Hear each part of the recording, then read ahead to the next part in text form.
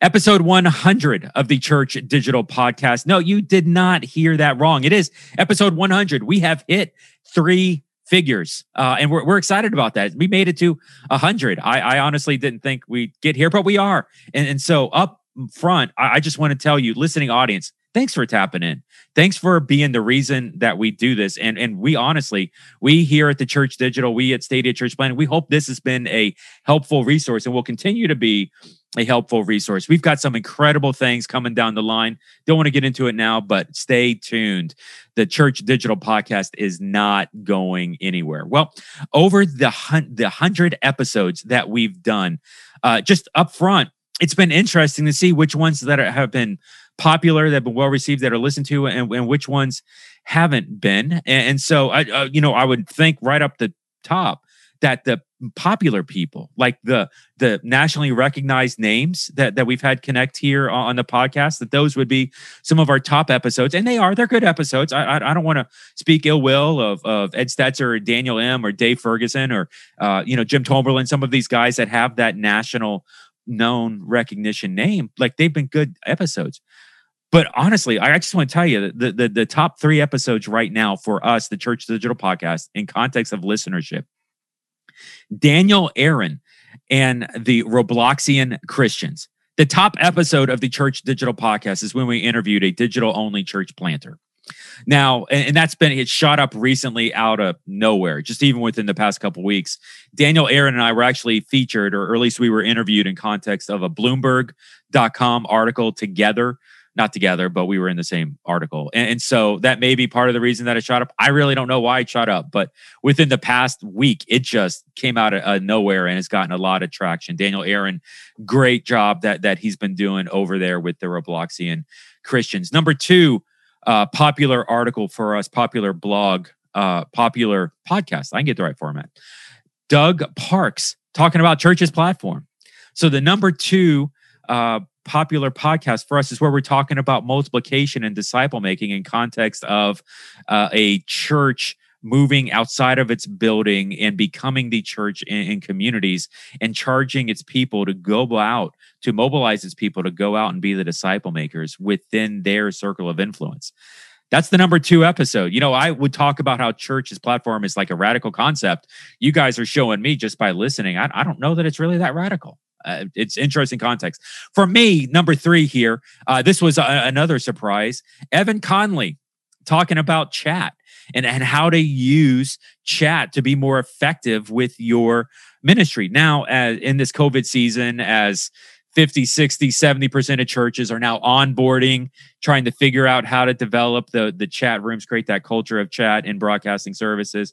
Obviously, there's been a lot of churches that have been wrestling with this. And so that would make sense why Evan's episode, and Evan's a great guy with what he's doing up at Lighthouse Church. So it's starting to stand out why these 3 episodes maybe are the 3 that have been the most listened. But whether you love these 3 or maybe you've never heard these 3 before, you want to dig into some others, thank you for listening and allowing us to help your church do this whole online ministry thing better. There are other parts that we want to help you with, of course, and we've talked about this before in the show.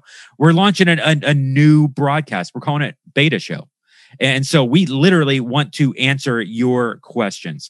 We're getting questions texted into us. And so we're answering them live on Facebook on Wednesdays, 12:30 Eastern. And then we're putting it here in this podcast feed on Thursdays for you guys to listen to as well. Text us your questions, 484-324-8724. In the whole telephone alphabet, it's number 4, the church. That's right. Yeah, I literally have the phone number 4, the church. Who would have thought? 484-324-8724. Whatever questions you have in context of digital, phygital, digital only, anything having to do with online ministry. Would love to get your questions, 484-324-8724. Well, let's segue here and head over into episode 100. I have been waiting to get these group of people together to have this conversation for a long time. And what better time to do this here than with episode 100? If you're a regular listener here with the podcast, you've probably heard me tell the story about Starbucks Disneyland, where I was at a conference and I was sitting at a Starbucks at downtown Disney in Southern California at a table outside, drinking my iced chai latte, as I am prone to do. And sitting around the table, we had geniuses. I'll just say geniuses of online church. So we had Ray Diarmas was there. Let's call him first and foremost. Ray, thanks. You are awesome. Ray Diarmas was with me at the conference here from Christ Fellowship Miami. We had Jay Kranda, who was the online pastor at Saddleback Church. Nils Smith, one of the OGs of online church online, currently with Dunham and Company, and we had Greg Atkinson, another OG here with online church, and he is one of the gurus, if not the guru, when it comes to first impressions and a lot of that. And so there's so much history and knowledge and context of online with these guys, and somehow I found myself sitting at a Starbucks table drinking a chai latte, talking with these guys, and we're celebrating victories. We're talking about challenges. We're talking about issues. We are as a communities, as well as developing friends. We're really just kind of commiserating where we are in ministry and helping each other figure out what some of these next steps are, maybe with our individual situation, but we're also talking big picture, how the church needs to change and grow for online church to really be effective.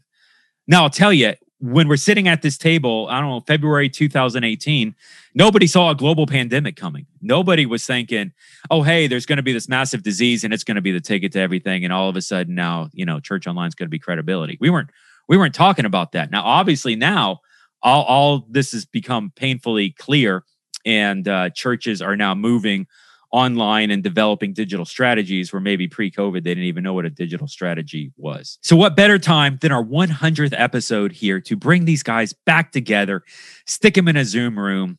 Maybe we commiserate that day back in the past, February 2020, how great that day was for all of us to process through. But also, man, let's talk about where we are as a church and where we're going a little bit, how we're transitioning, and how the church need to be effective into getting into what the church needs to be and how we need to be effective tomorrow. Great conversation. I'm looking forward to you guys listening to it. So once again, bringing into the conversation, Ray Diarmas, co-host as usual, digital pastor, Christ Fellowship Miami, Jay Kranda, online pastor, Saddleback, Nils Smith of Dunham and Company, Greg Atkinson, one of the top gurus of first impression, myself, Jeff, with the Church Digital and Stadia Church Planting, in a conversation that I'm simply calling the joy and difficulties of online ministry. Episode 100. Here y'all go. Even to start off, I would love for maybe just a quick 30-second introduction, who you are, I could ask what your ministry story is, and each of you could go for like an hour telling me the story, and I just want to get to other things. But maybe, what are you doing right now in ministry? What does your ministry life look like here today? So let's start with Greg, who just had his third podcast with Newhoff. Yeah, man, you got a special gift for that, man. So tell us, Greg, walking in, man, no stranger to the podcast. Just tell us a little bit about yourself. Yeah, my name's Greg Atkinson. I started on my first church staff in 1994, so 26 years ago. Started speaking at conferences in 2000, 20 years ago. Started consulting in 2005. Started keeping up with churches online about 2006, 2007. And then blogged about it for the first time in 2008. 12 years ago, I was secret shopping and evaluating internet campuses and churches that were doing online church. And Jeff posted that on his blog recently, where I was looking at Life Church and Seacoast and Crosspoint and Central Christian, and just checking out all these churches. Flamingo Road down in Jeff's area. There's a throwback. Before they became Potential Church. And I was just looking at all these internet campuses and writing about it because I could see the writing on the wall. But more importantly, I've been on Nils' social media church podcast twice. Shout out to that, and looking forward to coming back on again. And was honored to be on this podcast with Jeff and Ray. But yeah, so I've been keeping an eye on Church Online for a long time. I never, ever, I'm not a prophet. I never anticipated a pandemic happening like COVID that would push people to have to start an online ministry and streaming. However, we have been calling, all of us have been calling for it for years, for people to go in that direction. But I never could anticipate that we would be walking around wearing masks. I just didn't see that happening. And so what has happened over the last 6 months is mind-blowing. And so we're all along for the ride. And that was a magical night over coffee at Disneyland 2 years ago when we were talking, and just hearing Jeff's heart and frustration and issues that he was dealing with. And we all could relate, and we were all understanding, but just being able to share together as brothers and support one another, and to hear Jay and things that he was going through, and just everybody getting to share. But I'm so glad that God did something in your life, Jeff, and that something moved in your heart. And I remember when you announced your new position with Stadia, and this is pre-COVID, I said, oh my gosh, they are blazing a trail. These guys, to be able to staff a position like this is so ahead of the curve, that they would have a position on staff like this for digital church planning. I just thought this is amazing. So my hat's off to Stadia. Well done. You guys were prepared and ready, and have just blown up. And now here we are with the 100th episode of a podcast. I don't know how you crank out that many episodes so quickly, but congratulations. Awesome. Hey, that was a lot more than 30 seconds, but loved every second of that. Greg is awesome. And he's got the, as with the Facebook groups and things, we'll get into some of that later, but Greg has been a great follow. And just because I'm playing a game in my head. Greg, you got started around 2006, 2007, right? In online ministry, you would say probably around there. I'm actually curious among the three of you, who's the most OG of the OGs. So we'll play that exercise. And let's go to Nils. We're not sure if Nils has actually ever been on the Carry You Off podcast. Maybe I'm giving somebody else credit. But, Greg, or Nils, hey, just tell me a little bit of what your ministry, what it looks like today. Yeah. So today I work for a company called Dunham & Company, which is a full service marketing fundraising agency that helps Christian ministries all over the world. And a lot of my role is chief strategist of social media and innovation. And so I help ministries run ahead of technology. And so a lot of that is in live streaming and online church and things like that. And then a lot of it's even further with virtual reality, cryptocurrency. Prior to Dunham & Company, though, I started onlinechurch.com about 10 years ago. But I would say that my online ministry started in 1999 when I signed up for my AOL Instant Messenger account when I was 19-year-old youth pastor and had my first online ministry interaction in the summer of 1999. La-di-da-da. Way to play like that AOL. Trying to throw it as far back as I can. Way to go. Jay was 7 years old then. I was about to say, I was 19 or 20 graduating from college. So, Jay, can you beat 1999? I'd love to see you try. No, in 1999, I was just watching TRL. That's all I did. TRL and skateboarding. So I've been doing online ministry. I don't know, 2010, I think. And so, but I really love how Greg said internet campus. That was the first thing I did when I moved into the role and I had some control. I remember just can we not call it the internet? Okay. Not everything has to have an I in front of it. Okay.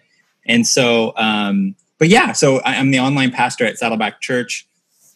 Really what that means for us is, trying to figure out what does digital look like for our local campuses, since we're multi-site and we have those in Southern California and around the world. So what does it look like to have a strong digital strategy locally that assimilates to the campus, the local kind of flagship kind of experiences in person, then also stewarding and connecting people around the world, and how do you build communities far away and also connect them to maybe a church as well. And then I usually try to share what I'm learning, both good and bad, on my own blog. If people even read blogs anymore, I don't know. People might only read Carey Nieuwhof's blog, actually, to be honest. And then everybody else is just a credit.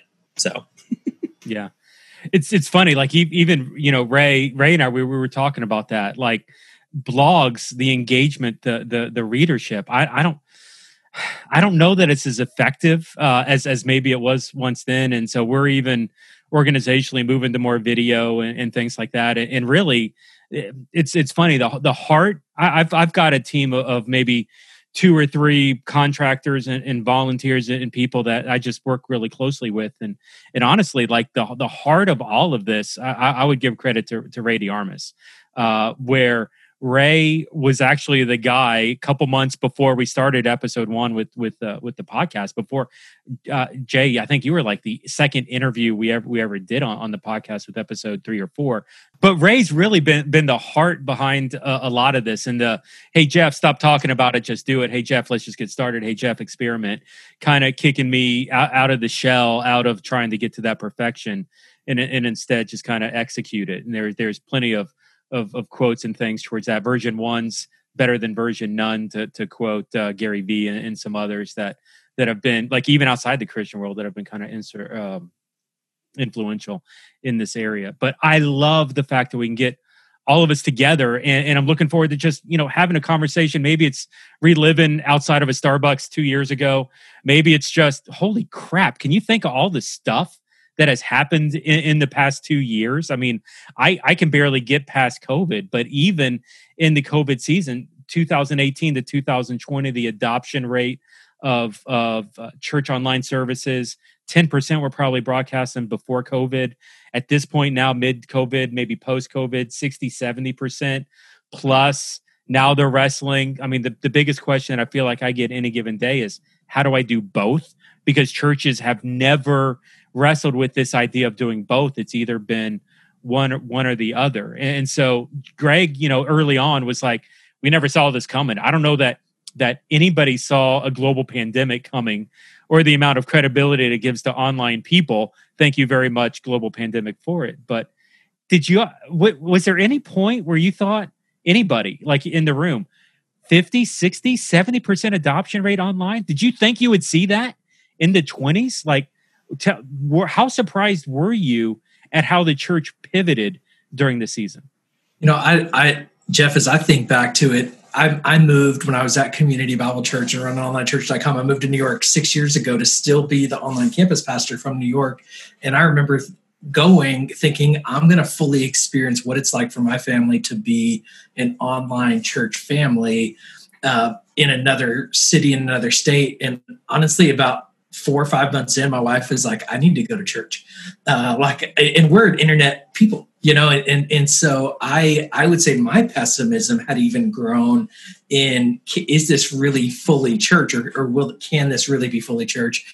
And so I think I resonate with, definitely didn't see a pandemic coming. I always expected that online would become more significant and more integrated into the life of every church. But the dependence that was immediately created is, I think, the big surge. I think in some ways it's the unknown of what happens now, because everyone is forced onto the internet. And now as we ease back into face-to-face community, how much goes back face-to-face and how much stays online? And I think that's the bridge that it will never go back to the way it was. And I think we don't know how much it's almost backwards now as to how much is going to go back to face-to-face, rather than the past. It was how much was going to go online.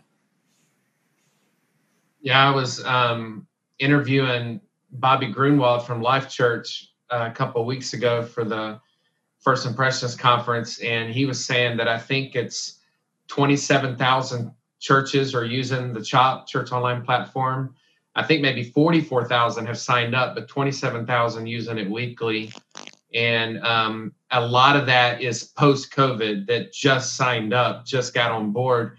And my hat is off to all the pastors, church planners, comm directors, tech people video people, everybody that got their church up and running in a week when that March 15th day came around, and they were like, oh my gosh, we can't meet anymore. And before you know it, they were grabbing at anything they could to get up and going with streaming.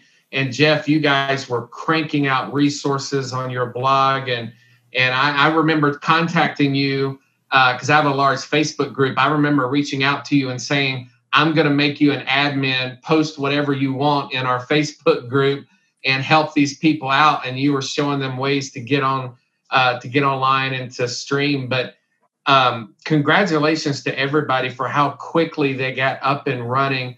I mentioned, I wrote a book, it's back here behind me in orange, 10 years ago called Strange Leadership. And I talked about innovation happening when you are limited and when you are restricted and when crazy things happen, strange things happen, when you have no budget, no resources, no land, can't build a bigger building. What drove the multi-site movement? I talked about the example of Seacoast Church. They got denied being able to build a larger auditorium, and so they went multi-site. And so restrictions and limitations can, they say necessity is the mother of invention and innovation. And so what happened in mid-March when COVID hit and nobody could meet, got people where they needed to go. And my prayer, like I've been saying on so many podcasts recently, quoting Jeff, with your famous coined term of physical and digital, what I've been telling everybody is may we never, ever go back to physical only. I pray that we are always physical from here on out. Not even that, if when I think about the future of the church, I think of an old word I used to hear over a decade ago of glocal, that we are a global church and we are ministering to people around the world and around the country. And we are a local church and we're ministering to people across the street and people in our community and in our neighborhood. I hope that we're local from here on out. We should be reaching people in the Philippines. We should be reaching people in Jamaica. We should be reaching people in Taiwan and people across the street in our same zip code. And so my prayer is that we are more missional than ever, more mission-driven, purpose-driven, to quote Saddleback, to be all out in the Great Commission, Great Commandment as we can possibly be.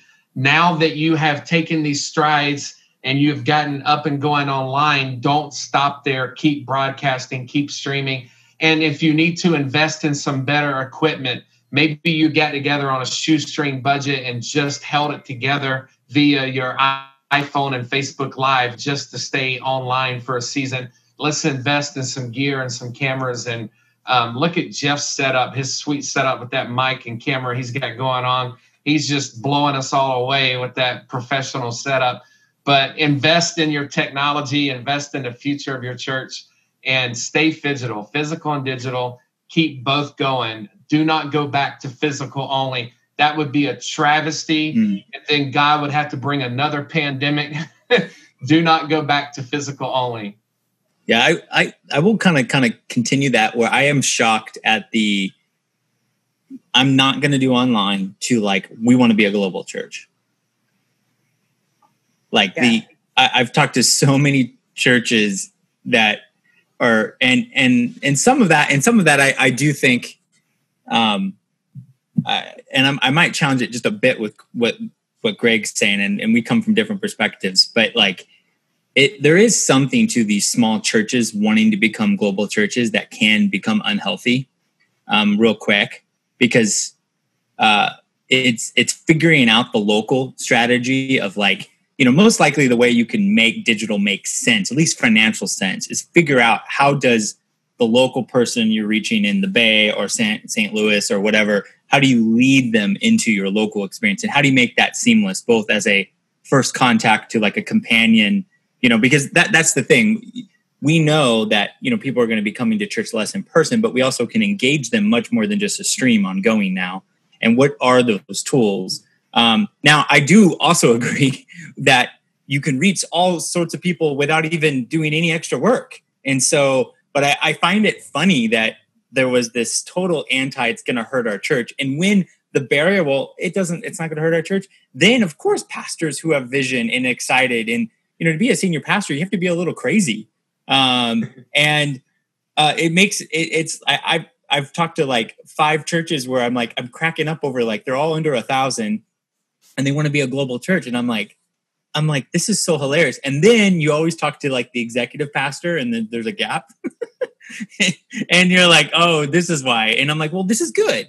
I go, they are seeing something that is true. So I am that part is, I don't know if you guys have experienced that does make me laugh, how like that changeover happened so quickly. Yeah, for me, it was, Jay, just kind of picking up off of that, it was how the theology and the practical aspects of that shifted so quickly, right? Because beforehand, it was, here are all these Bible verses about why we should not do church online, right? And oh boy, did that shift super fast the minute that March hit, and it was, oh man, we've all got to lock the doors and we can't open up on Sundays. That shifted super, super quick. And so that was kind of the biggest aspect for me, just because I remember churches being hypercritical of, for instance, President of the Southern Baptist Convention, J.D. Greer, for shutting down last year, the last weekend of the year, and just going fully online. And his mentions were just rancid with just completely terrible comments on why churches need to meet and why people need to gather physically. And that's the only way biblically to gather, et cetera. And then, of course, the hard pendulum shift that once this was the only option we had. And so, mind you, this isn't meant to be insulting or pointed in any way. It was just kind of the mindset of, how can we continue to break some of those barriers that we consider that hinder us in terms of reaching people for Jesus, simply because it's not the way we've done it before. And I would hope that kind of moving forward, that we'll have a little bit more of an open heart to considering how we can reach somebody for Christ, or how we can disciple somebody through technology, through different tools, through different methods. Just understanding that, hey, listen, if it's not explicitly a no, or as Life Church would say, right, like, hey, we'll do anything short of sin to reach somebody for Christ. Yeah, I agree, and that's my prayer too. J.D. Greer just came out with, they're not even meeting again the rest of 2020. They're not going to meet until 2021. So you can see a huge change of heart and change of philosophy and change of mission. So again, congrats when God is stretching us. It doesn't matter if you're a mega church pastor or a small church pastor, if you're a no name or everybody knows your name, we have all been stretched and challenged. And so President of the Southern Baptist Convention, J.D. Greer, like you said, has changed in his philosophy. And now they're not meeting in person again until 2021. So it's been unbelievable to see us all changing our strategy in some aspects. Yeah. I want to just add, there's a few things that have excited me in the season and a few things that have disappointed me. What has disappointed me is that I saw, and I think it's what already was happening in the building, is everything was about the weekend. And I think it just became, we got to get on church online platform and just get our services online. And I think what has excited me is the technology that I think where churches have made the most advancement in this is Zoom or video conferencing, as this is what is transforming the classroom in schools. This is what is transforming even the way families are interacting. And I think it's also transforming churches, as we're learning that this is where church is happening. This is where interaction really happens. This is where community is formed. Getting our sermons out online, that's actually been easy for a long time. It's been the technology of interacting with each other that hasn't been as real and authentic. And while there is a layer of Zoom fatigue that people are experiencing today, I do think that we have overcome the threshold of Zoom understanding and comprehension and technology of every home now, essentially, and every person knows how to do it on their phone. That video conferencing it will be a part of pretty much every church moving forward. And that's a huge breakthrough that's going to enhance online every church and what they're doing locally and potentially globally. Yeah, I love that. And there were, pre-COVID, there were not a lot of churches. I mean, hundreds, but it was not thousands of churches doing online small groups, online discipleship, disciple-making processes, whatever it was. Like it was reverted to this online service stream. And it was probably the most logical opportunity, initially, right, that you could be having, like we have young kids to go get childcare and do all that. Like we just didn't do small group, but now we never missed a small group during COVID, as a family, because makes it more accessible. The convenience is definitely on that digital side. I'm sorry, Greg, go ahead. Oh, I was just going to say, I'm in a small group that's on Zoom as well. I agree with what Nils is saying about Zoom. And I remember as a campus pastor 4 or 5 years ago, I was using video to train my small group leaders because not everybody can get together in person. And like Nils said, there's always the childcare issue or schedule issue. And so we were using digital means to make sure that these small group leaders still received the training they needed, even though they couldn't make it to an in-person training. But I was disappointed as well. I think Larry Osborne at North Coast said a while back about people being too building-centric. I would also echo Nils that we were too focused on Sunday morning. And yes, congratulations to everybody that got the service Sunday morning at 11 a.m. up online streaming. However, there's a whole lot more, like I said on Carrie's podcast last week, there's a lot more to church than 1 hour on Sunday. And so we have to keep working out this. It sounds crazy, and I don't want to be called a heretic.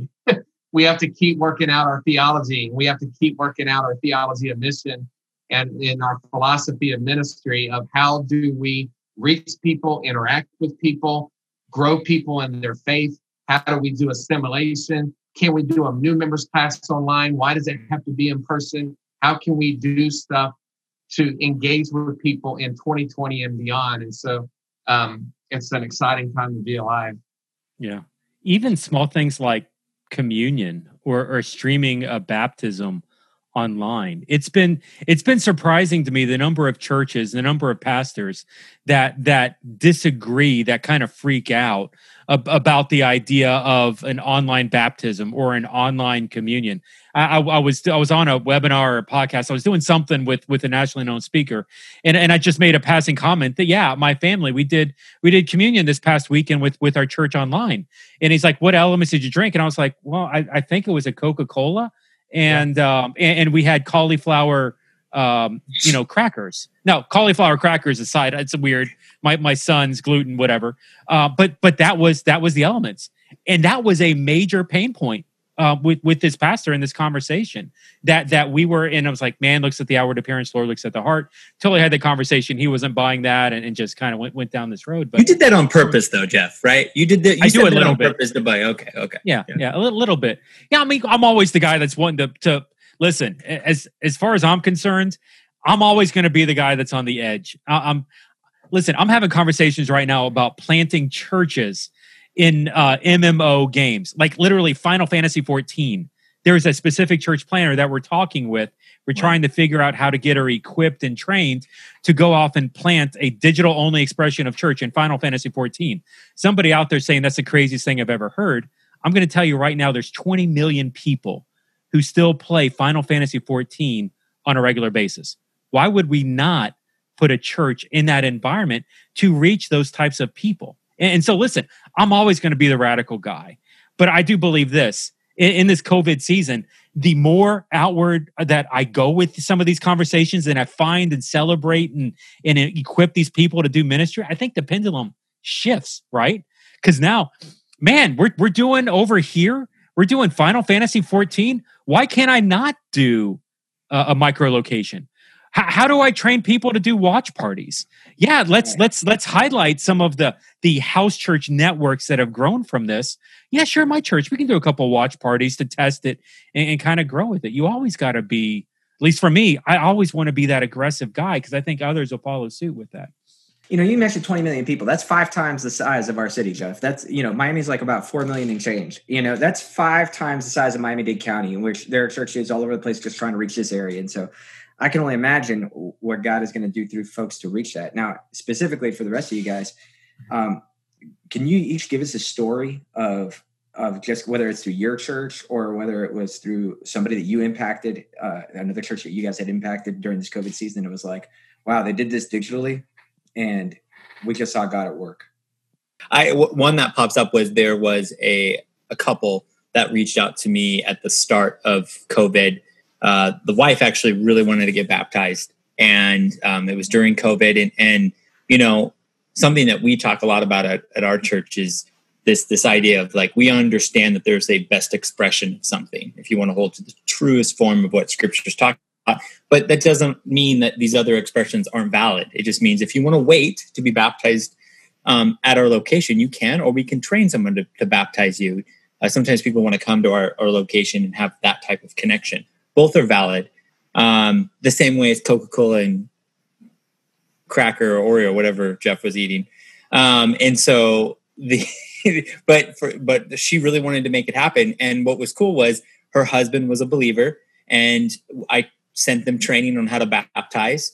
And they set up a computer outside of like on their patio. I think they were in some part of Texas, and they had like an inflatable pool in their backyard. And I literally on a Sunday afternoon was in their backyard watching him baptize his wife. And it was just such a cool moment of like, now that's a fusion of online while happening in person. And it was just kind of a cool moment of me peeking into something. You know, I was there just to validate it, to answer any questions. They knew what to do, but it was so special, especially as she came out of the water and hugged him. It was just so, I could tell it was such a special thing. And, it's just so funny how we, obviously there is something special too when it happens at our location, but it's so powerful too to decentralize these things and empower believers. I mean, AKA priesthood of all believers, the thing Protestants are pretty good at and kind of made us grow so rapidly. It's funny how we're kind of reverting back to Catholic type of things, that it has to happen in location. And we do training, but that was a moment that was really special. And it was funny. I got to share that with our staff at a staff meeting over Zoom. And I could just see people like, wow, we can do that, And I'm like, yeah. And actually, like probably 3 years prior, I wouldn't want to share that because I wouldn't want them to think I was like this radical person that was just, and it was funny now because of COVID, like people, it's almost like scales are falling from their eyes. We're like, wow, we can do all this stuff. How cool is this? But that's one story that jumps off that was right at the beginning of COVID. So and this might be a long story, and it's not a specific story, but and I feel like I'm like a guy in a new relationship that I get like flustered maybe a little bit. So when Jay is my old bestie isn't willing to hang out with me anymore, I've gotten to know Mike Todd and the team over at Transformation Church, and honestly, I've kind of fallen in love with Mike Todd. I think he's one of the greatest men I've ever met. But I met him because I was just thinking about it. It was a year ago, October, and I was invited to come spend a day with their team, and it was funny. I mean, I thought they had it all figured out. Like I was like, I can't wait to learn from them. Mike Todd had a vision 7 or 6 years ago when they planted their church to buy cameras. And his staff never really got it, but he just like, people left the church, people were angry, but he's like, we've got to focus on this internet thing. I promise, guys. And they went viral, about 2 years ago with Relationship Skulls series on YouTube. And it, but so they brought me in there. They invited me to join their team in February, not knowing what was coming. And then they bought an arena that they moved into in February, a 4,000 seat auditorium. They went from like a small storefront that could seat about, I think 300-400 to a 4,000 seat auditorium. And then all of a sudden they can't meet in that room anymore. Simultaneously, when they go online, their church grows 10x. And he was on the Carrie Newhoff podcast, and he shared these numbers, but literally 10x, and giving grew 10x. During COVID, and they paid off their building cash, this arena that they bought that they're not even able to meet in. It's just a studio now. And just watching Mike Todd's faithfulness and watching their team lean in. They literally have never had a full-time person. They're transitioning somebody from a part-time online role into a full-time online role. And just watching his leadership and passion and vision, and their teams, the way they've adapted and adjusted and just stewarded what God's doing there. It just is. It's a getting to look under the hood and watch what's developing. It's a God story of what's happening and the life transformation that just story after story. I'll tell you one crazy story. They have a text-in phone number, a 10-digit phone number. there is a lady, and when you get saved, they're like, text Jesus to this 10-digit number. There's a lady who has a phone number that's 1 digit off, who gets about 300 text messages a week saying, you guys have to change your number because, but here's the crazy thing. More than 300 people a week are getting the phone number wrong to get saved. They're having that many more getting saved on a weekly basis, that this lady is telling them that she's going to sue them or something if they don't change their phone number because it's too close to hers, because every time somebody gets saved, they're texting her. It just is, I've never seen a movement of God like it. And I think it's faithfulness, and I think it's stewardship and it's leadership. It's just, it has been so moving for me to get to be on the inside and part of that team at Transformation during this season. I just got off of a Zoom call earlier today with the church that I'm helping in. I do, I think I mentioned it on the Carey podcast, but I do these online secret shoppers and online presence evaluations. And so a lot of churches have been reaching out since hearing that podcast, and just being able to help churches go to the next level. But it's been interesting. Nils talked about frustration seeing my own home church, which is a small church plant of 50 people, to watch some of the limitations, not only in technology, but in mindset. And I've tried to push our senior pastor as far as I can, but there's definitely differences in philosophies. And so that's really come to light in this COVID season when I still haven't gone back in person, but some weeks they film on Facebook Live and some weeks they don't. And I tune in and there's nothing there. And so it's been an interesting season. But an old story that made me think of hearing Jay talk about baptism. In 2009, so 11 years ago, 2009, I was interviewing with Life Church to go on their online church team. And this was with Tony Stewart and Brandon Donaldson way back in the day. And they were going to hire an online groups pastor. And they did a nationwide search, narrowed it down like they do to 5 people. Then they bring you all in on the same weekend, and the 5 of you all go through all the testing and interview process together for a weekend with your spouse.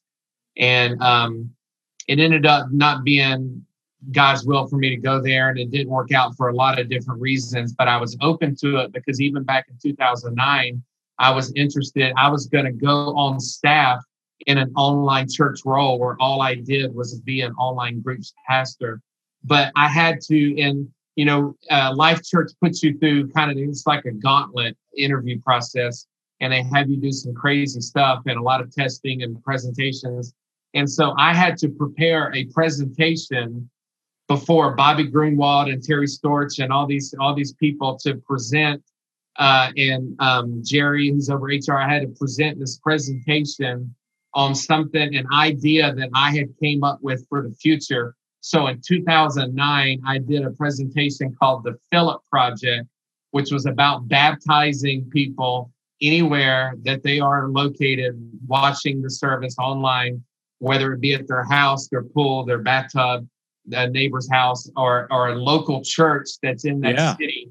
So I said, and this was back when Life Church maybe had 10 campuses, and I said, if you have a campus in Oklahoma City and somebody's watching in Miami, Florida, can we get them in touch with a church in Miami and say, we will baptize you? And so I did this whole project and presentation called the Philip Project. You remember Philip in the Bible said, here's water, why can't I be baptized? And so that was my presentation in 2009. So this is something that we've been looking at for years and years and years of how do we mix the physical and the digital? How can we take real communion? How can we baptize with real water in a world where we've been watching a service online in the digital aspect? And so it is all coming to fruition right now. And it's happening exponentially quicker. Things are picking up quicker here in this COVID season. I have never seen so many online summits and online conferences and online training and all these resources that are being offered. And podcasts are hugely popular now because of the way that people are learning and taking in information. And so this is a cool season. Yeah, definitely. I'm just curious with your Philip project. Did you and Grunwald figure out how to do like the whole teleporting thing? Like get the person to go from one to another and then back? No, you didn't. I gave them the idea. They had to run with it. Oh, so it's probably on their list of projects to get post COVID. That definitely sounds like something that would do. Hey, so like obviously COVID has been crazy. We're seeing stories. We're seeing life change. I think we're all internalizing maybe this fear of, hey, for the love of all that is good in the world, don't go back to the way that it was February 2020. Don't let that be the goal to get back to whatever that normal is, because that normal is gone. By the way, that normal wasn't that great in the grand scheme of church anywhere. You know, we're seeing Barna talk about 8-year trends down at February 2020. We're seeing church attendance, we're seeing giving, we're seeing engagement, we're seeing attendance. All of these things are heading down. And so there's an opportunity here, church, to pivot in this season. So love how we're learning lessons here and aiming more towards the future. And so I've got a bunch of really smart people in the room and me. So I would love to maybe even just pivot a little bit here. Let's not look at where we came from or even where we are today, but start to look at maybe where we're going. What does the future hold? And maybe I would even just, what are the lessons that we're learning? What are the trends that we're seeing? What's like this pivot of today that's going to affect tomorrow? What do you think tomorrow, the future holds?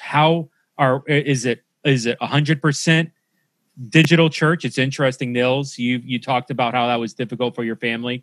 Just knowing Jay and the conversations that he's likes that physical engagement as well. So paint a picture for me. What does the future hold? Just to kind of kick it off, I definitely think there needs to be, and I've already seen this, there needs to be churches of all sizes appointing or hiring an online person that is just overseeing.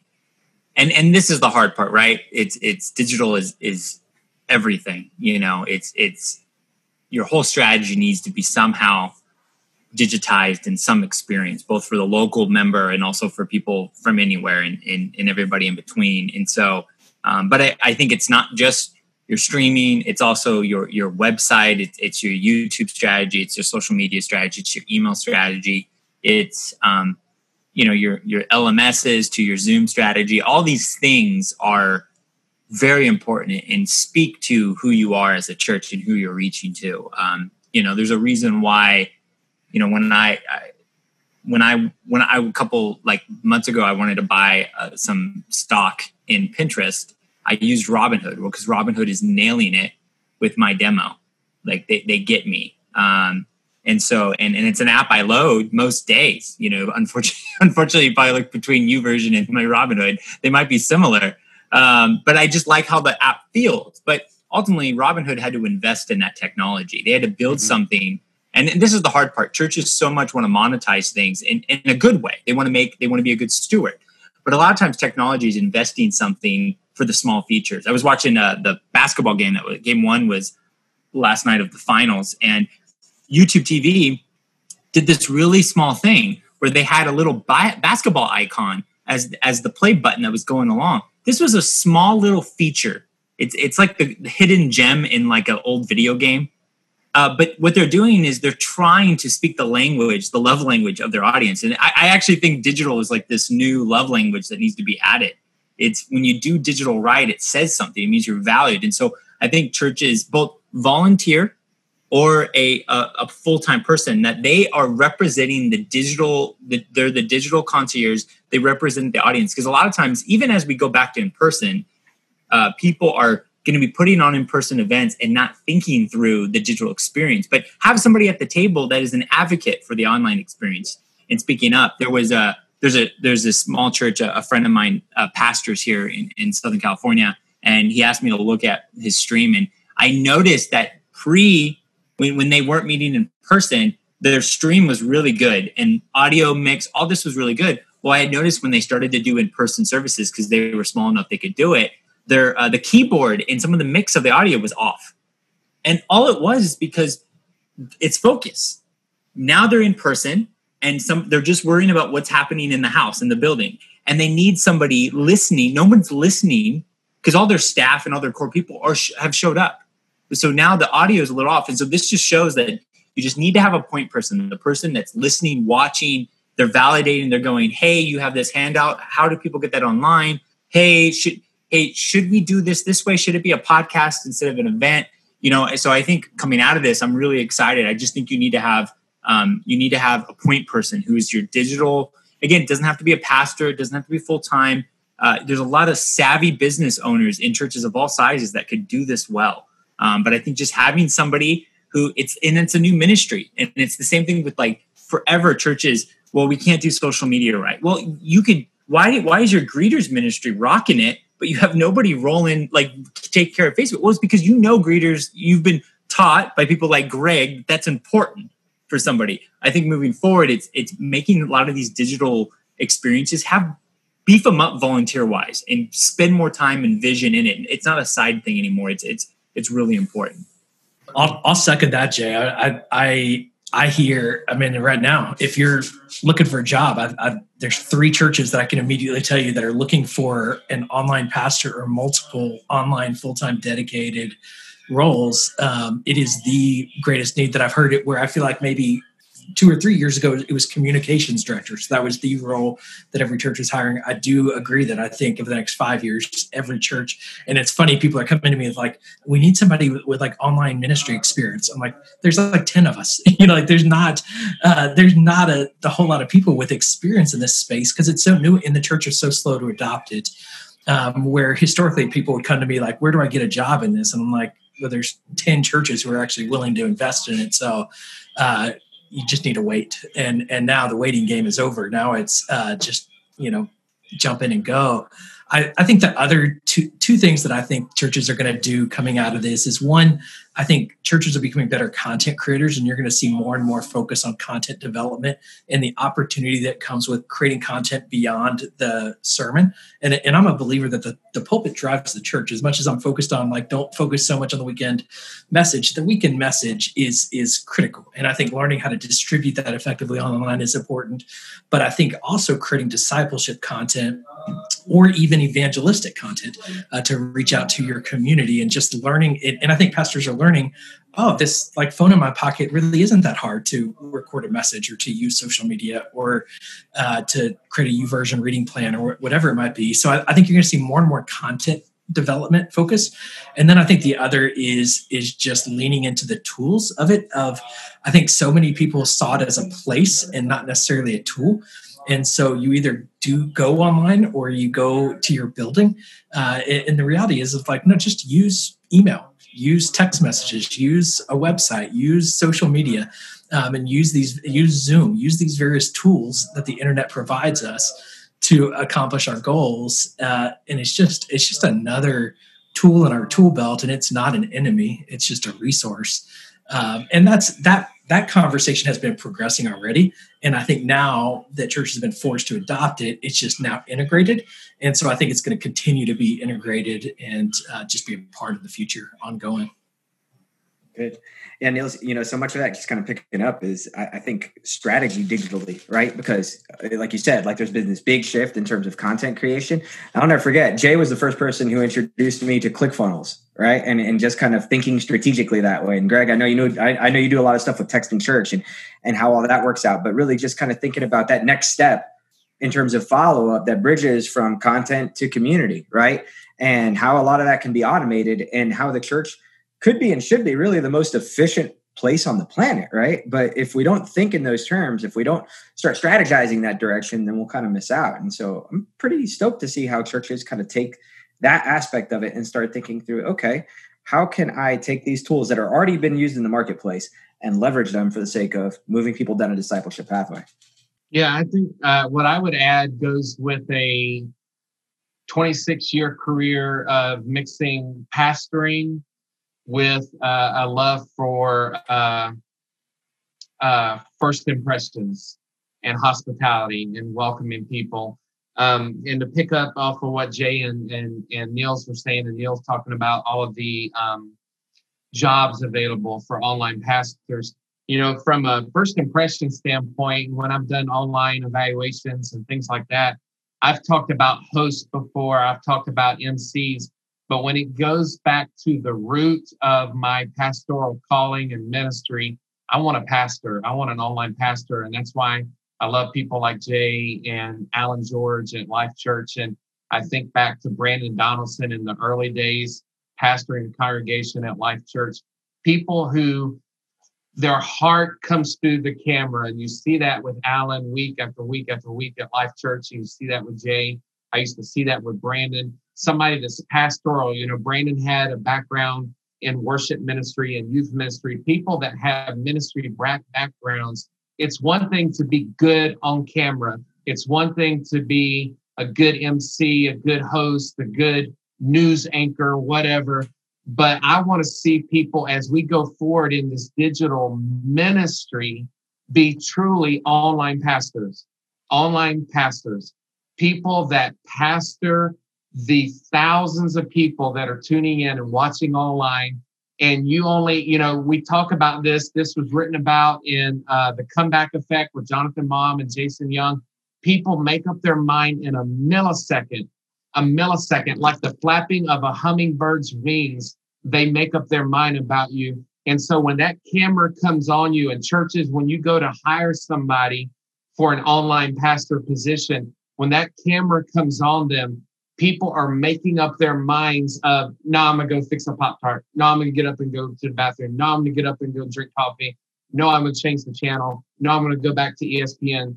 They can make up their minds. You have such a short attention span online, and we need people that know the gospel, know the good news, love Jesus, love people, are hospitable, care about welcoming and first impressions and hospitality, care about ministry and connection, and pastor people through a lens in this digital world. We need true pastors. They're not the lead pastor driving the message like Nils was talking about. They're not a teaching pastor.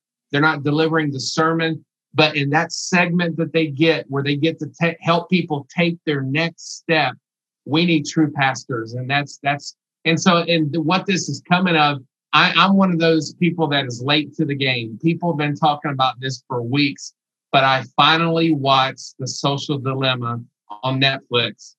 And I look at the data and the research, and we all knew what was happening, but then they expose even more. And I thought, man, we don't want to manipulate people. We don't want to twist people. We want to care for people and love people and pastor people and minister to people. And so in this digital world, where there are so much going on, claiming for your attention, let's love people and pastor them well and serve them well with a humble, genuine heart that wants nothing but God's best for them.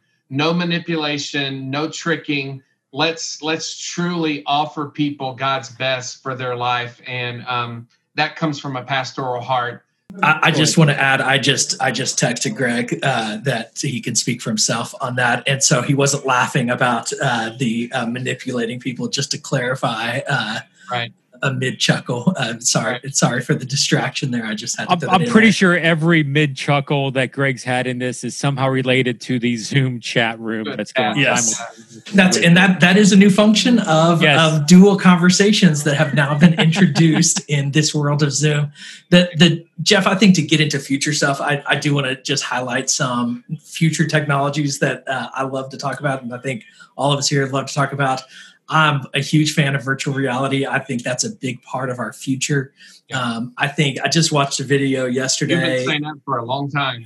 And it's been slower than I thought. And I think it's going to be different than I initially thought. Hold on, Nils. I want to put something on your radar. Yeah. We recorded a podcast. It's actually episode 99. It just launched. Have you heard of this church, Cornerstone? I want to say it's up in the Seattle area. Jason No. Poling is the lead pastor. Okay. I want you, I'll get you. It's obviously, it hasn't published yet. It will by the time, whatever. I'll send you the link when it's out. It's a 300 person church, small church, relatively speaking, small. They broadcast their services online. They also have a virtual reality campus. They've launched virtual reality at the beginning of COVID, volunteer-based, church-supported. They've got an executive pastor of this 300-person church that manages physical, broadcast, online, all the digital components together, but then avatar, VR completely separate. And I told him when I was doing the podcast, I'm pretty sure the only person I know of that's actually doing all three of those environments simultaneously. So even small churches, DJ Soto, love the guy, but even small churches at this point are starting to experiment and get into this idea of VR, even in 2020. And I think the thing about VR is there's so many layers to it. So I've got this camera here and I show it off a lot. It's 4 years old. This is a 360 camera. There's 360 video. There's avatar VR. There's so many layers of VR. And what I saw on YouTube yesterday was Bloomberg just did the news network did a survey on half of the Fortune 500 companies are now using VR for meetings, and the opportunity around small groups in VR. I was meeting with Pete Scazzaro just before this, and he's talking about doing some devotional curriculum in VR of basically it's an immersive prayer experience opportunity. There are so many opportunities when you think about that medium of what we do for the church and how that medium can translate to what we do. And so I'm bullish still that that's going to be a big part of the future of the church. I, though, am becoming more and more realistic that it just is going to move slower than I anticipated. And a lot of that has to do with the hardware accessibility. But I do think that those churches that make an upfront, look at Life Church, how nuts did everybody think they were 14 years ago or whenever it was that they started this internet campus. But sometimes you've got to jump into some things and to let them fizzle. And it's not that expensive of an investment to jump into VR. And you don't have to be a mega church to jump into VR. So I think that's a space that if you want to get ahead, that's a space to get ahead of. The other thing that I'm playing with a lot, and I talk about a lot, is cryptocurrency. And I think it's the future of money. I think that also is probably even further behind virtual reality. But so much of how much does the Bible talk about money? And as we think about global exchange and global congregations, and cryptocurrency is really, I think, from a monetary standpoint, going to bring together the world and going to allow transactions to become more efficient and more global. And so I think it's going to be a big part of the future of the church from a digital perspective. Those are two very separate things, but those are the two technologies that have the majority of my attention as to what I think are going to be most transformative moving into the future. I feel like I need to hang out with you one day, Nils, and just better understand the cryptocurrency. I don't grasp that. I don't understand. I'm not sarcastic. I'm not mocking. I just don't understand. And I'll give you 30 seconds of, at the end of the day, money in America is paper. There's no gold at the bottom of it. It's paper. We exchange paper and we agree what paper is built on. Everything else in our life is being digitized. Should money not be digitized? We're actually digitizing, and we transact our credit cards and other things digitally, but at the bottom of it is paper. Well, paper can be burned, paper can disappear, paper can be replicated, but cryptocurrency is essentially a secure form of monitoring transactions that can't be hacked as easily or stolen like paper out of a bank, which is crazy that people would literally go steal paper out of a bank and then they have $10,000. Well, cryptocurrency, now you're seeing hacks and things like that are happening, but all that to say, our money should be digital and represented digitally, and it's just conceptually makes so much sense, and it's almost ludicrous to think that our money is literally just paper, and we just agree that paper is worth a certain amount. I was going to give a shout out to that little pocket camera he showed. I was with Nils in New York City a few years ago, and we were walking through Times Square, and right in the middle of Times Square, Nils got to bust out that camera. It was Toby Mac in concert in the middle of Times Square. Luis Palau and Toby Mack were proclaiming the gospel. And I was like, what is going on? Are we in New York City? But it was pretty cool. And that camera came out. I was going to say, just to give us a shameless plug, Jeff, the First Impressions Conference is coming up. Our theme for this year, it's a month away. Our theme for this year is navigating a new season. And so we're all in a new season. And so we're going to hear from speakers like Nils, like Jeff Reed, like DJ Soto, like Myron Pierce, who is doing Digi Churches, and a good friend of mine who I just talked to a little bit ago. And then also Haley at Bayside Church. Nils was talking about getting content out in unique ways, and they're doing great stuff with YouTube and content. And so we're going to hear from these speakers and talk about the future of church and navigating a new season. That's my heart, is to help people think through this and to highlight speakers like you guys. Jay, we got to get you in there. We had 3 people this year from Saddleback, and so we didn't want to load it too heavy from Saddleback. You're number 4. Yeah. I've got longtime friend Dennis Choi, and then obviously Rick Warren speaking, and then Ramel from Rick bumped me. Whoa! Oh, Rick bumped you. But we're going to get you into the future. We have 2 conferences every year. We're already working on May 2021. Exciting conference in 2021. But yeah, so we're going to hear from Nils and Jeff and everybody, and DJ Soto and Myron Pierce, talking about the future of ministry, navigating a new season. And so it's my heart to help people dream and think, how could this be? Which you guys have been doing for years. That's why we have these great chats when we get together, and we had that coffee at Disneyland. It's dreaming, what could church be like? I remember asking Jay at Disneyland over coffee, what constitutes a campus? Like, say somebody says, hey, I have a watch party at my house in Phoenix, Arizona. Are they a Saddleback campus? And he was like, well, you have to do this and this and this. And we're in this crazy fast moving time where, and I see this locally here in the Charlotte Metro with Elevation Church, where people are popping up watch parties all over the world, and they're flying the banner and they're saying, we're an Elevation campus, and I'm sure Jay's driven crazy by it. We're a Saddleback campus. And how Nils knows, we've heard this saying for years. And I shared this with Jeff Reed over Cuban food in Miami. You can either have growth or control. And so you can't have both. Were you the guy that said that? I was the one who told you that. Yeah. I did not remember it being you. I tell that quote at least 5 times a week. We talked about it over Cuban food. Yeah. In Miami.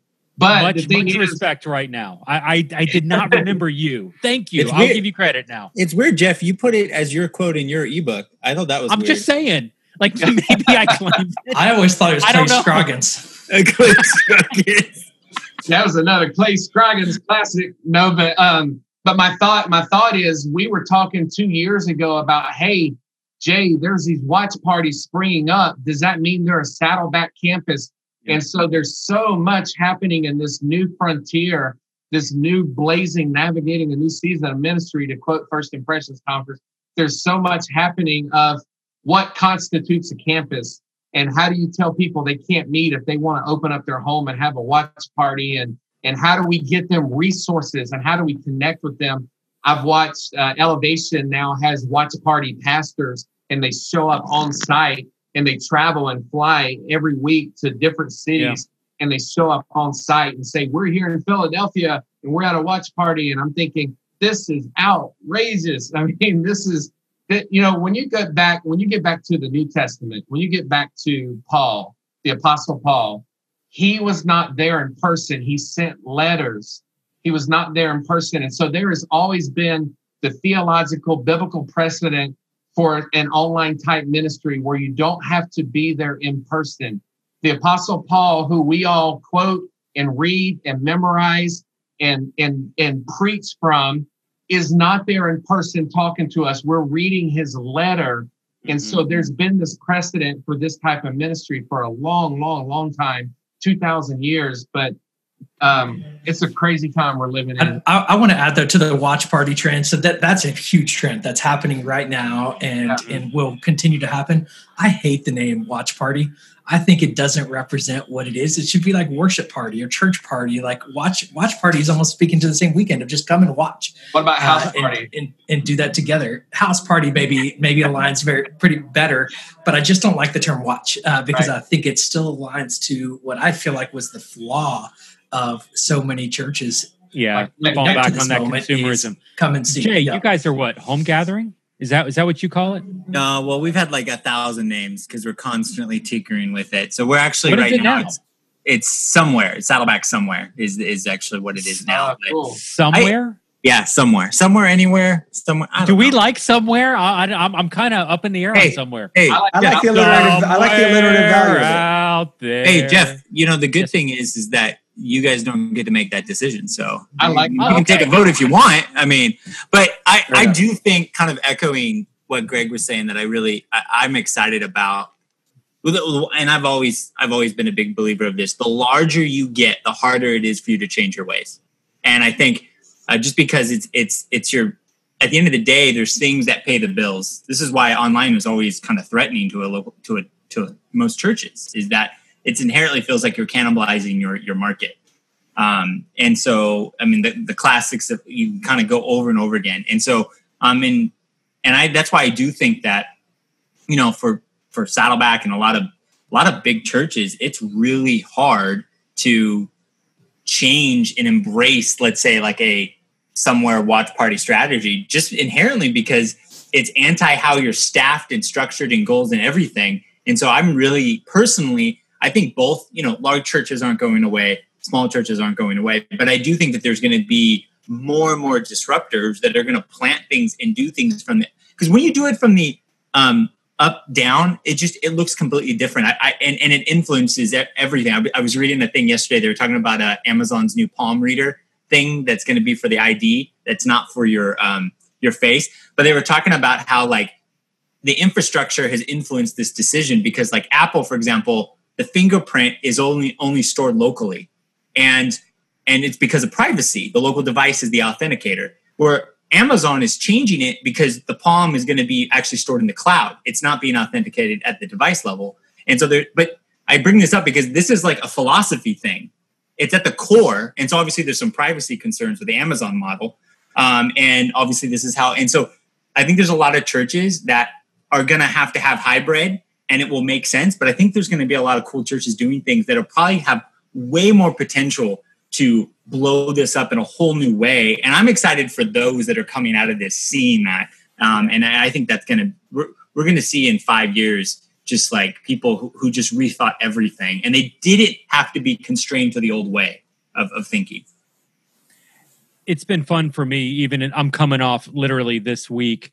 We've been going through assessment of church planners, and this is our first group of digital-only church planners that we're working with. And hearing these guys and gals talking about what their vision is, how they're reimagining the church.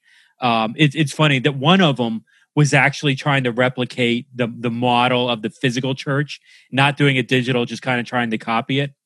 And within like the 3-day retreat that we're doing, by day 2, he's like, yeah, none of this is going to work. I'm going to have to. And so he's literally like throwing away all of his plans, trying to come up with something new on the fly. And we got plenty of time to kind of reshape it and solidify it before. But it's very exciting for in this season to kind of see some of the newness, some of the people coming in with a fresh perspective, kind of recognizing, okay, like we need to follow the Bible. We need to follow the biblical standards, the ecclesiology, maybe a little more than the traditional mindset and the liturgy that we're seeing more in the modern church or even the traditional church that we've seen here in America. So it's an exciting time. It's a scary time. There are going to be churches that are going to get it. There are churches that won't. And let's drop Kerry Newhoff for like the umpteenth time here in this podcast. He's been a great one of these guys to just continue to help churches in the season understand. One of the quotes that he said recently was this idea of, hey, churches that are going to survive in the future are the ones that are going to be equipping people. that are going to be moving beyond just the content and empowering people with the message, as opposed to carrying all the weight. And we, Ray and I, we spent so much time talking about this idea of church as platform, where we're reproducing and empowering rather than just creating this content idea. And people are buying it and they're running it and they're implementing it. It's just this crazy season. Here's the question I want to land on. There's newness here, right? So people are learning something new. Churches are learning something new. They're experimenting. They're doing things they haven't done before. Looking at this screen here, I want to say there's probably at least 50, if not 60 years worth of online ministry experience among all of us combined. I think the first online Bible study I taught was in the year 2000. So there's a lot here. What advice? Give me one piece of advice for churches out there. Topic, ranging, whatever, up to you guys. One piece of advice or coaching. What do y'all have? I'll go. Let me first work in, because you said Carey Nieuwhof, the magic word. I'm going to work in shameless plug number 2. Carey Nieuwhof is delivering a fresh, brand new talk at the First Impressions Conference. He's a keynote speaker, and you don't want to miss it. I've already seen it. It's very good. Brand new talk. But, hey, if we're doing shameless plugs, there's a link in the show notes to sign up for the conference. So you can go ahead and do that. Click on that link. And the Church Digital may or may not get a piece of that. So please sign up through that link. We'll get your promo code. There you go. We're all good. All right, go ahead, Greg. But Michael Todd, the man, Mike Todd. But here's the thing. I mentioned this book back here behind me, this orange. It's 101,000 words, 388 pages. I wrote 10 years ago, called Strange Leadership. It is a deep study on the subject of innovation. 40 ways to lead an innovative organization, and there's 40 chapters. That's why it's 388 pages. 40 ways to lead an innovative organization. And when I interviewed Life Church and Larry Osborne and all these people that I quoted in the book, and that's the second edition. This has been updated since 10 years ago. I talk about Colin Kaepernick in this book and taking a knee and starting. There's a chapter called Revolution. And so it's been updated, so it's current. However, one of the things that I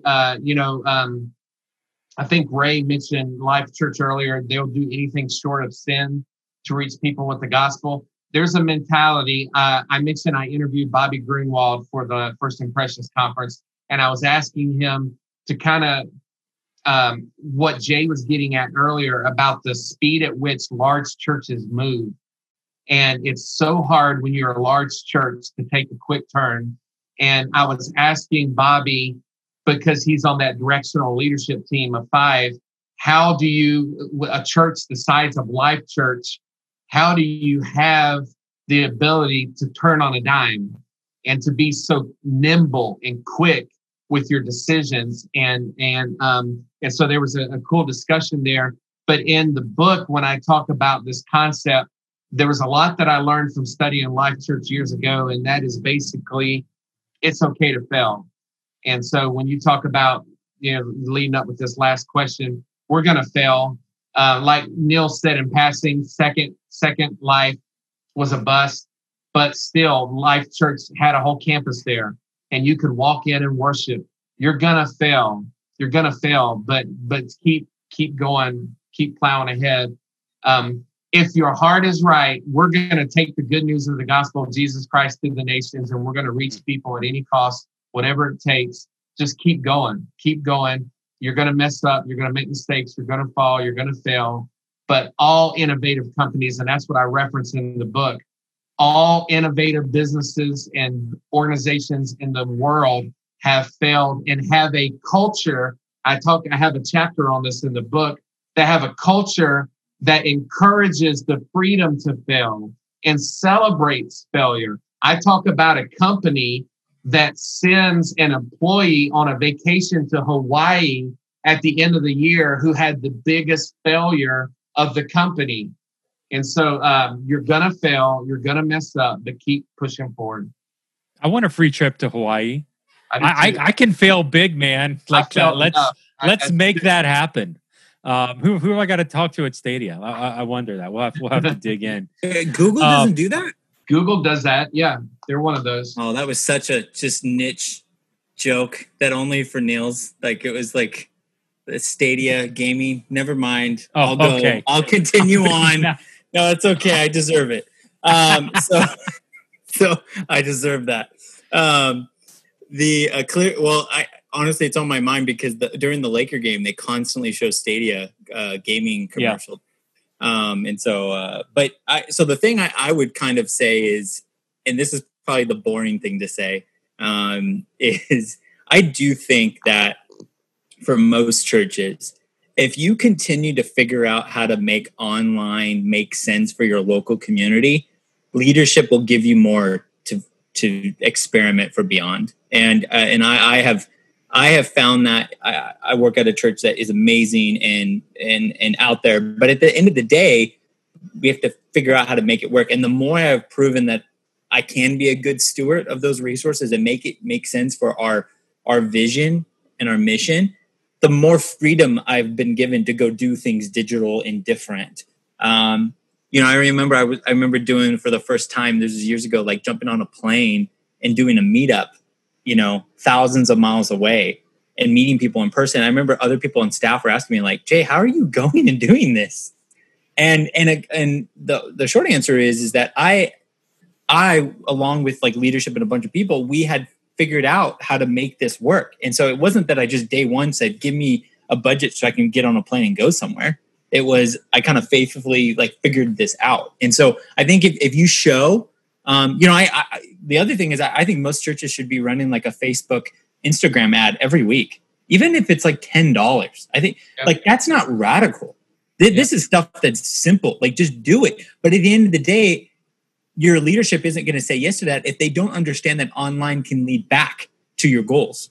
So I think do the hard work of showing that online works for the local and beyond and your goals. And the more you're going to have resources and people will do it. Not everybody is gifted to be like an Elon Musk or whatever. And they're just, and they can get all the funding and do it. Most of us have to like prove ourselves. And so I think do that. And trust me, if you are faithful in that, people will see like, oh, wow. This is why I tend to lean heavy into local because I'm already online and people know that. And so I have to over communicate that just to show that I'm both. Like I see the wins. So I think for most churches, that's somewhere I would start and figure out how online makes for local. And then trust me, if you do that well, the other doors will start opening and then you can kind of go do all the stuff that Nils is so great at doing. I'll just piggyback on what Jay was saying. And I think and what I feel like I've said for years is just start. And I think that it is beyond that now though. And it's keep leaning in. And so wherever you are from where you started, just keep leaning in. And I think you've got to lean into your mission first. And you don't want to do virtual reality just for the sake of doing virtual reality. You want to do virtual reality because it aligns to your mission. You don't want to do Facebook for the sake of doing Facebook. You want to do Facebook for the sake of it aligning to your mission. And you don't want to have a building for the sake of having a building. You want to have a building because it aligns to your mission. And so I think you lean into your mission, what God called you to do, and you use the tools that he's given you and made available to us and to accomplish that mission. And I think it's pretty simple. And the great thing is, I think I pay $12 a month for Zoom and I can have unlimited Zoom calls with up to 50 people. I think I pay $0 for Facebook and I can reach unlimited people, and I think you could pay $10 a month, which is cheaper than an old Yellow Pages ad, and you can reach a lot of people. And so it really just seems like technology aligns to the mission of the church very significantly. Keep leaning in. And I think what we're seeing this season is there are churches that were trying to wait it out. And those churches are probably either dead now or they're going to be dead by the end of the year. And there's churches that leaned in, like Transformation Church. When the physical gatherings come back, their physical gatherings are going to be 10 times as large, and their online gatherings are going to be 20 times as large because they leaned in.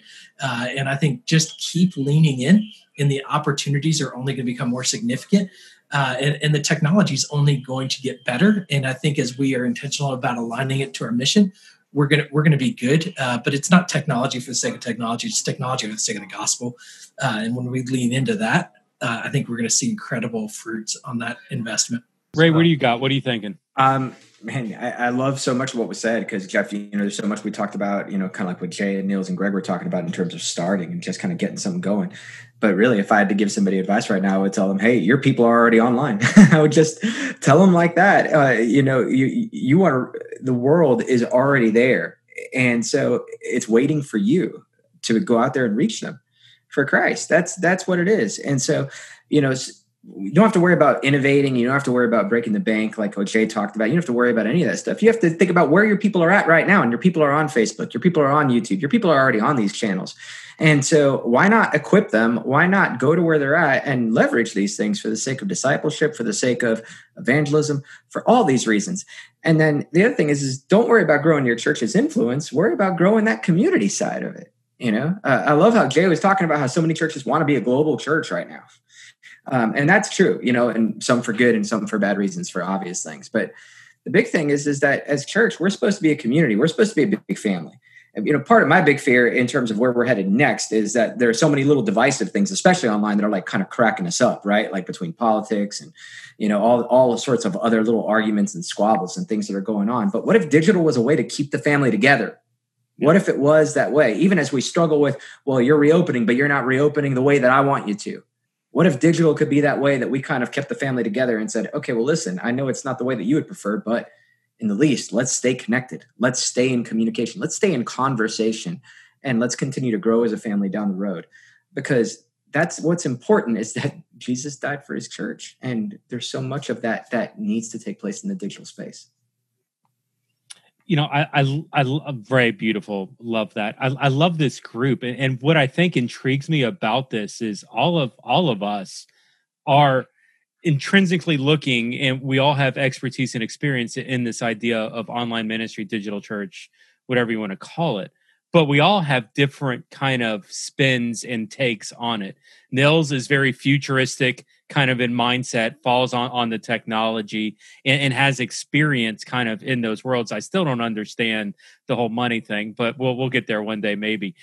Jay is grounded through Saddleback in the physical to digital, digital to physical, online to offline kind of theories. And so that doesn't hold him back necessarily. I don't mean to say that, but it's very much implemented where physical has a part in that. So let digital drive to some of those physical interactions.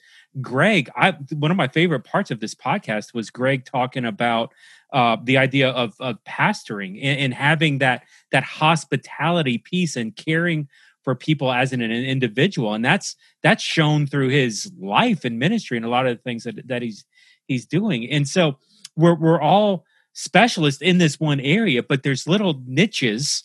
I said niches with an N, don't get mad at me, but niches that we're kind of working in. Like some of the things that I'm working on the digital side with this, that, 5 years ago, people thought I was crazy. And I got inspired evidently by a Clay Scroggins, Carrie Newhoff podcast, where it's the idea of digital church planning. I got to get Clay on the show now because he evidently was the guy who was instrumental in my life. Sorry, Nils. I no longer give you credit for that. But there's opportunities and there's things that we, the church, we haven't thought of yet. And I think so much I've lived in this fear of, okay, I got to fit in this box. I don't want to rock the boat. I can't ask these questions too hard. There's no one around me that agrees with me. So therefore I must be wrong. And honestly, I lived in that box, in that cell, in that prison cell virtually for a long time, thinking, okay, I just can't find the church that agrees with me. I'm just going to give up. And come to find out, there are people who thought that way. There are opportunities. God is doing ministry through some of these unique ways. And so let's continue on and explore. The churches that don't agree with me, it's just a different model. It's not good, it's not bad. They just don't agree. And so for the churches out there, I'd say experiment, learn, try something different. Fire BBs before bullets, before cannonballs. Test some of this stuff out. just as we're landing the plane here, there's been all sorts of self-promotion, I think, coming out of Greg, which has been awesome. Love that. Love helping you guys get connected and moving forward with things. That's why I'm here. But maybe how can people get connected with you? I know all of you are doing intricate things. So Jay, how can people get connected to you? What's going on? Like what are all the resources you're helping for the church today? Yeah, I mean, first off, Greg is promoting resources, free resources. I mean, come on, most of them, and some of them paid or worth it. So that's a good thing. I don't know, Instagram for me, Jay Kranda. I'm very much, I just like to share what I'm learning. And so I don't get to spend as much time on it as I like to, but I definitely check out my Instagram account or jkranda.com. And I would love to point you in the right direction. There's so many amazing people creating amazing resources out there. And so, and I think what's important is finding something, you can learn something from just about everybody. But, go out there. I think about when I started in this role, there weren't that many people I could go to. It was Nils. I remember I couldn't even get a hold of Brandon at Life Church. I remember I tried to reach out to him because they were growing like crazy at that time. And I just think now, there's so many cool things. So go research. There's no reason why you should start to expand your digital experience and not be informed. There's so many things you can just, I've been experiencing this the last couple of weeks. I just started to, after 10 years, skateboard again. And one of my kids wanted to do it. So I bought him a skateboard. Well, I was thinking back when I started skateboarding, YouTube wasn't around. I had to just learn it from my friends. And I was there was a trick I never learned was a tray flip or a 360 flip. And I'm like, I think I can learn this thing now because I could go watch a YouTube video and figure out how to do it all. And so my goal is over the next couple of weeks is to learn it. And I was like, how cool is that? 10 years of not touching a skateboard. I think I could figure this out. Well, it's because I could go to this amazing resource. And I think in the community, you go to the conferences that Greg puts on, check out Nils' stuff, listen to this podcast, check out stuff I'm going on, and take what makes sense. And you have such a cool way to launch from a better space that most of us got to launch from. Now watch that video of you skateboarding with your son. That was cool. It was cool. I was impressed. and let's give credit to Jay's YouTube. I'll just be honest. The NFL, NBA video. What church is your Nils? I'm pretty sure I even heard you talk about that on your podcast. I think recently. It was a phenomenal episode. So Jay's a legend. Legend. Yeah, he's underselling himself. Well, hey, I'm glad the 180 people that saw it enjoyed it. 179. I watched it twice, to be fair, but still. Jeff, the first impression, when I talk about the First Impressions Conference, that's just because I believe it's relative and it can help. But I'm not a speaker. I try to stay behind the scenes, kind of always look at Brad Lomenick or how he used to be with Catalyst. I'm just behind the scenes, pulling the levers, making it happen. But I don't speak at it myself. But the way you can find me and get in touch with me would be through Facebook, Twitter, Instagram.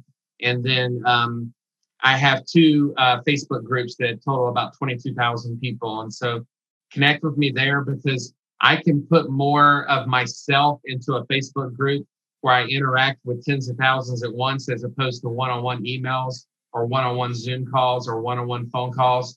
And so find me at the Weekend Worship and Guest Services Facebook group. I know Jeff is active there, and I've had Jeff do a Facebook Live in the group before, and it's still in the group that you can go back and watch. But that's the best way to interact with me, where you will see me type back and respond because I comment and interact in the Facebook group. And so Weekend Worship and Guest Services. That's awesome. And incredible resources. I've loved the Weekend Worship Guest Services. Your assimilation one, I forget the language of that one, that kind of that we did new assimilation one. Facebook Live yesterday. Yeah. And so it's incredible community centered around that and the ability to engage with people who are asking questions and safe spaces for them to dig in. That's awesome. So Nils, what you're all over the place too. So how can people keep up with you? So you could probably just Google my name, and because it's Nils Smith, and there's only not like 3 of us in the world, it's a little easier. So NILS, SMITH, or nilssmith.com. Oh, there's not a Z? I always thought there was a Z at the end. It would help. Actually, if I had 2 L's, I get Niles a ton. Because if you see, like, my mom's like, it's pills, hills, thrills, Nils. And I'm like, do you see something in common with the other ills? But they didn't give me 2 L's. It's a Swedish name. I've just dealt with it my whole life, and that's obnoxious. So nilssmith.com, at Nils Smith on Twitter, Instagram, all of those things. And social media, church podcast is the other thing that you can go, socialmedia.church. Yeah. Awesome. Hey, Niles, thank you for jumping on this. Glad. No, I'm kidding. Sorry, that was a very, very bad joke there. Awesome. And so Ray's at the Church Digital social media. Ray, you want to talk about anything there? No, I enjoy writing for the blog and doing a lot of experimenting here with Jeff and just all sorts of things that we've got going on. Really, the big thing that's kind of coming up is kind of the short style of show that Jeff and I are going to be doing. That's pretty cool. It's called Beta, and so we're going to be basically we're going to be taking things like this and we're going to be doing short 15-minute episodes, answering people's questions, taking them by text, by social media, any which way. That's the big thing. So if you're listening to this show and if you're like, man, how can I get a little more practical? Beta is coming out soon, and make sure to text us, reach out to us, and let us know how we can help you. Awesome. Love that. And while we're having this conversation, Jay Kranda's tweeting out about Roblox going public, and I totally want to have that conversation because my kids are addicted to Roblox, but we've been going too long, so I don't want to touch it. But we're going to come back to that because Roblox and those, I mean, that's when I look at this MMO stuff and these communities that are digital communities that are existing as communities. This is where I see the next movement. And maybe that's a radical concept. And some traditionalists out there is now freaking out on me right now. It's just the concept.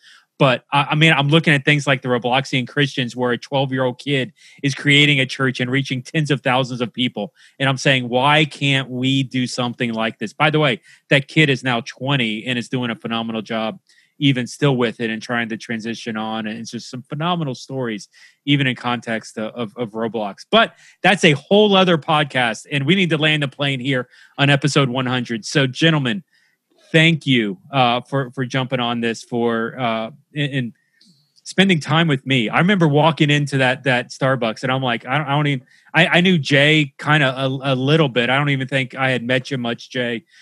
Physically at that point, it was just emails and phone and Zoom.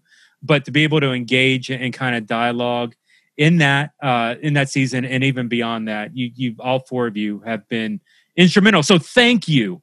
This has been an awesome podcast and looking forward to many more. I'll bring you back at 1,000 when we're all episode 1,000. We're all retired out of the game, and except Jay, because Jay will still look like he's like 32. This kind of feels like a John Gruber episode, like how like their podcasts are like crazy long, and it's like hanging out, or I guess a Joe Rogan podcast.